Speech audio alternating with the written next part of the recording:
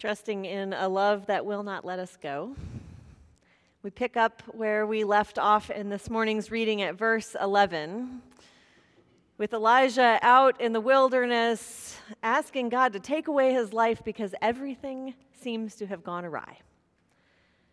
But God said, "Go out and stand on the mountain before the Lord, for the Lord is about to pass by." Now there was a great wind, so strong that it was splitting mountains and breaking rocks in pieces before the Lord, but the Lord was not in the wind. And after the wind, an earthquake, but the Lord was not in the earthquake. And after the earthquake, a fire, but the Lord was not in the fire. And after the fire, the sound of sheer silence. When Elijah heard it, he wrapped his face in the mantle and went out and stood at the entrance of the cave. Then there came a voice to him that said, "What are you doing here, Elijah?" He answered, "I have been very zealous for the Lord, the God of hosts. For the Israelites have forsaken the covenant, thrown down your altars, and killed your prophets with the sword. I alone am left, and they are seeking my life to take it away." Then the Lord said to him, "Go, return on your way to the wilderness of Damascus. When you arrive, you shall anoint Hazael as king over Aram, and you shall anoint Jehu, son of Nimshi, as king over Israel. And you shall anoint Elisha, son of Shaphat of Abel-Meholah, as prophet in your place. Whoever escapes from the sword of Hazael, Jehu shall kill, and whoever escapes the sword of Jehu, Elisha shall kill. But I will leave you 7,000 in Israel, all the knees that have not bowed to Baal, and every mouth that has not kissed him." This is the word of God for the people of God. Thanks be to God. Will you pray with me? Come, Holy Spirit, heavenly dove with all thy quickening power.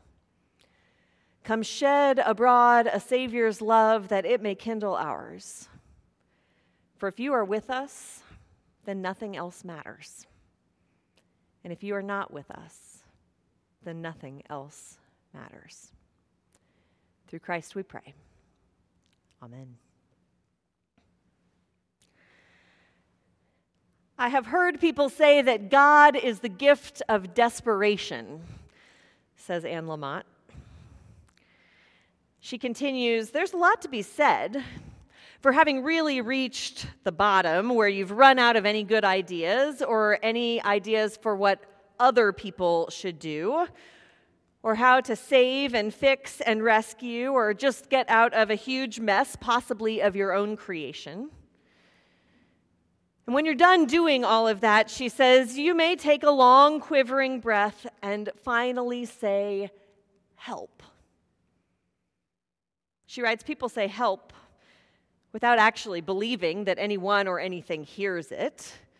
But it is a great prayer, she says. It's perhaps the hardest prayer because to pray it, you have to admit defeat. You have to surrender, which is the hardest thing that most of us will ever do, ever. And for those of us who have lived lives of relative comfort and privilege, it can be pretty easy to say that we don't actually need any help. We're good, we say. We can handle it. I'll be the first to admit that asking for help doesn't come naturally. Even as a pastor, I will sometimes Google something for hours before thinking, oh, maybe I could ask God about this. Experiences of success can lead us to believe that we have, in fact, arrived on the heels of our own hard work and intellect and connections and sometimes just sheer grit. Elijah had certainly stepped into that kind of space of success. If we had read 1 Kings 18, the story right before this one, we would know that Elijah is revered among the prophets. He had impressed and, in fact, intimidated the king with his abilities.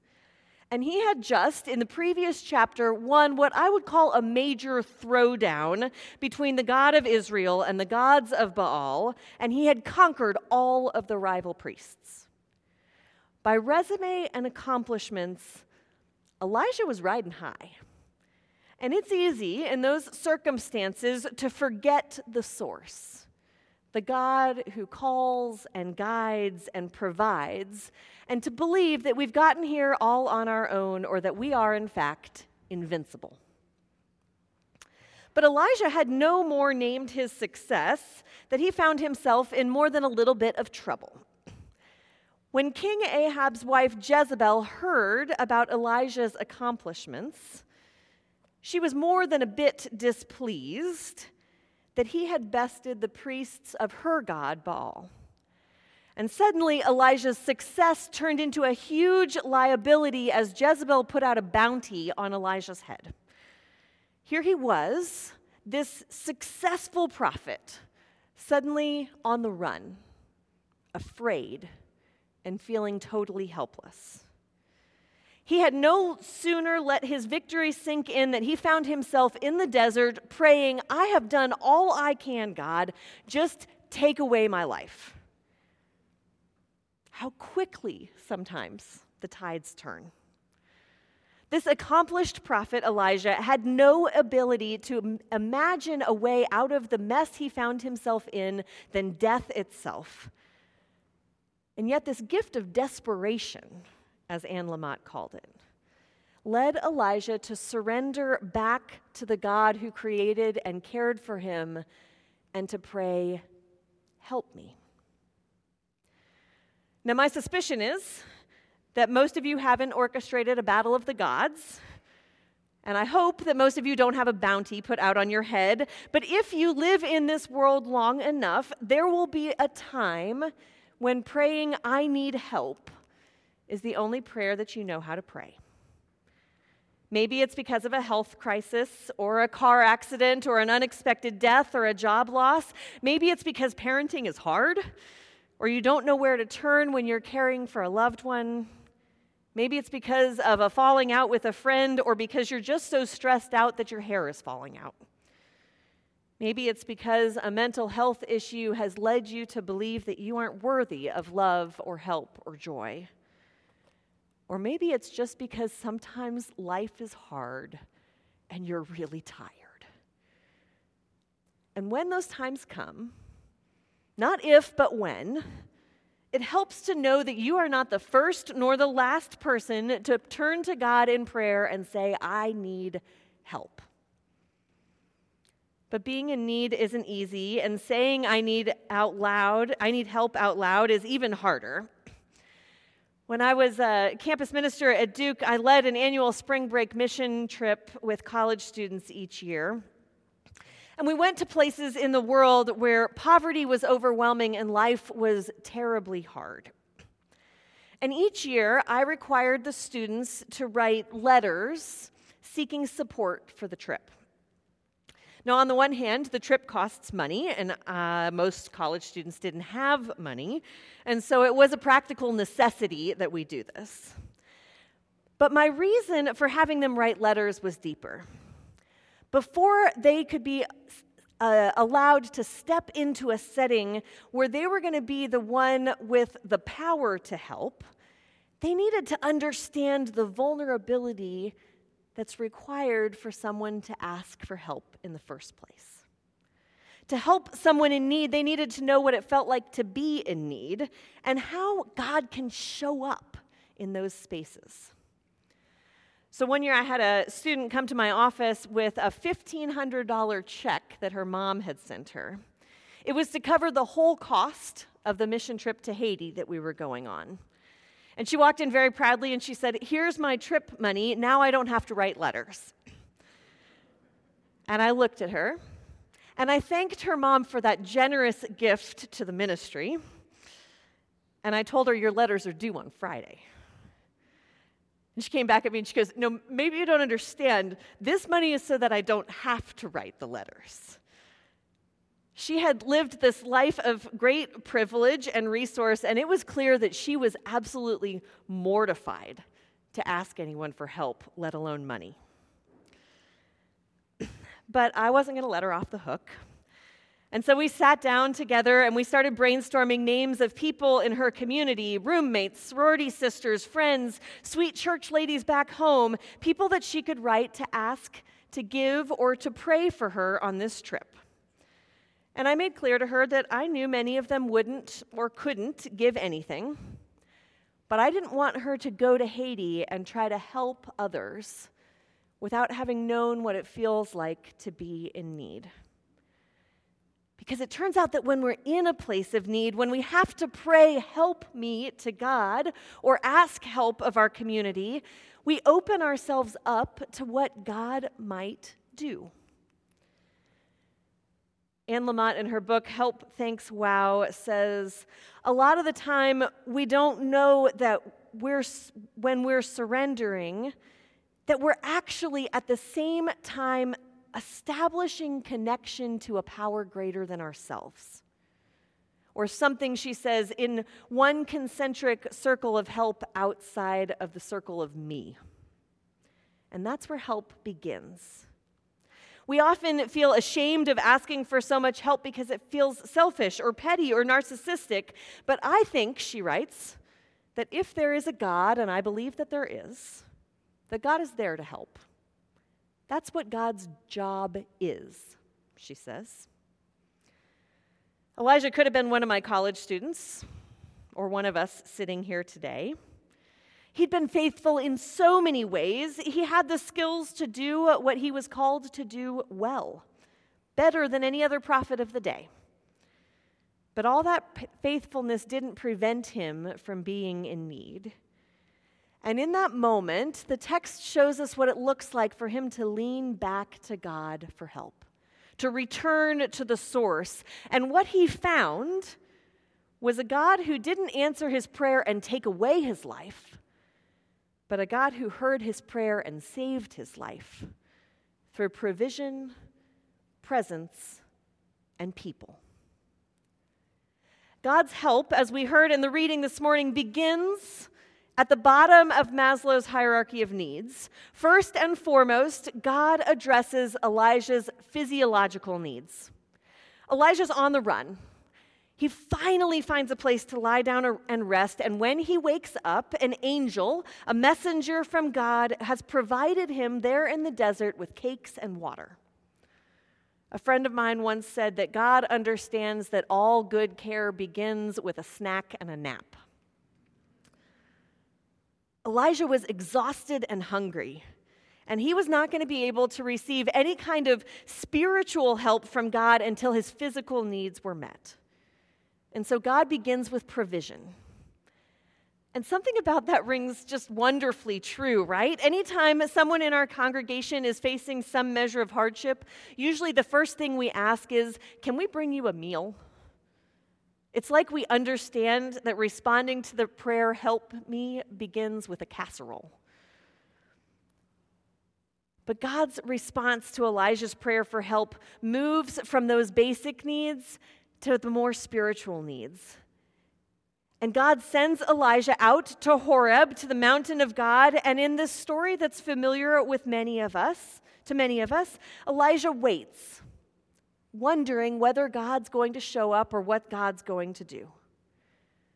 He looks for God, like all of us do, in signs and symbols around him, in the wind and the earthquake and the fire.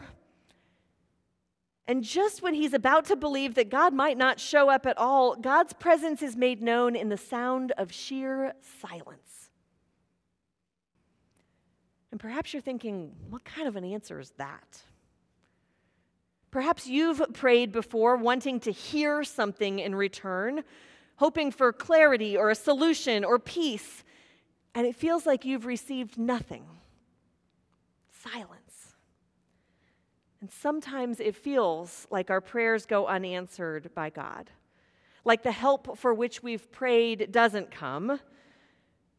And sometimes the answers come in ways that we cannot see or understand in the moment, and it might be many years before we can understand that act of God's provision. But for Elijah, there is something in the sound of sheer silence that leads him deeper into relationship with God, that causes him not just to trust the Lord, but to venture out to the edge of the mountain to lean back into relationship with the source. It wasn't just a nap and a snack. Divine presence was an answer to prayer. And for Elijah, that divine presence opened his heart to receive what comes next, which is God's provision of people. His fear becomes transformed into a future. His cry for help reconnected him to God in a way that renewed his ability to live out that call and to surround him with people that let him move forward. God did not spare Elijah from a difficult path. And the trouble he was running from did not miraculously disappear. In fact, he had to go back and face those that he had run from. But God gave Elijah people, and ultimately a friend in Elisha, so that he is not alone as he navigates the future. And it's the people part where praying "help me" often comes to life.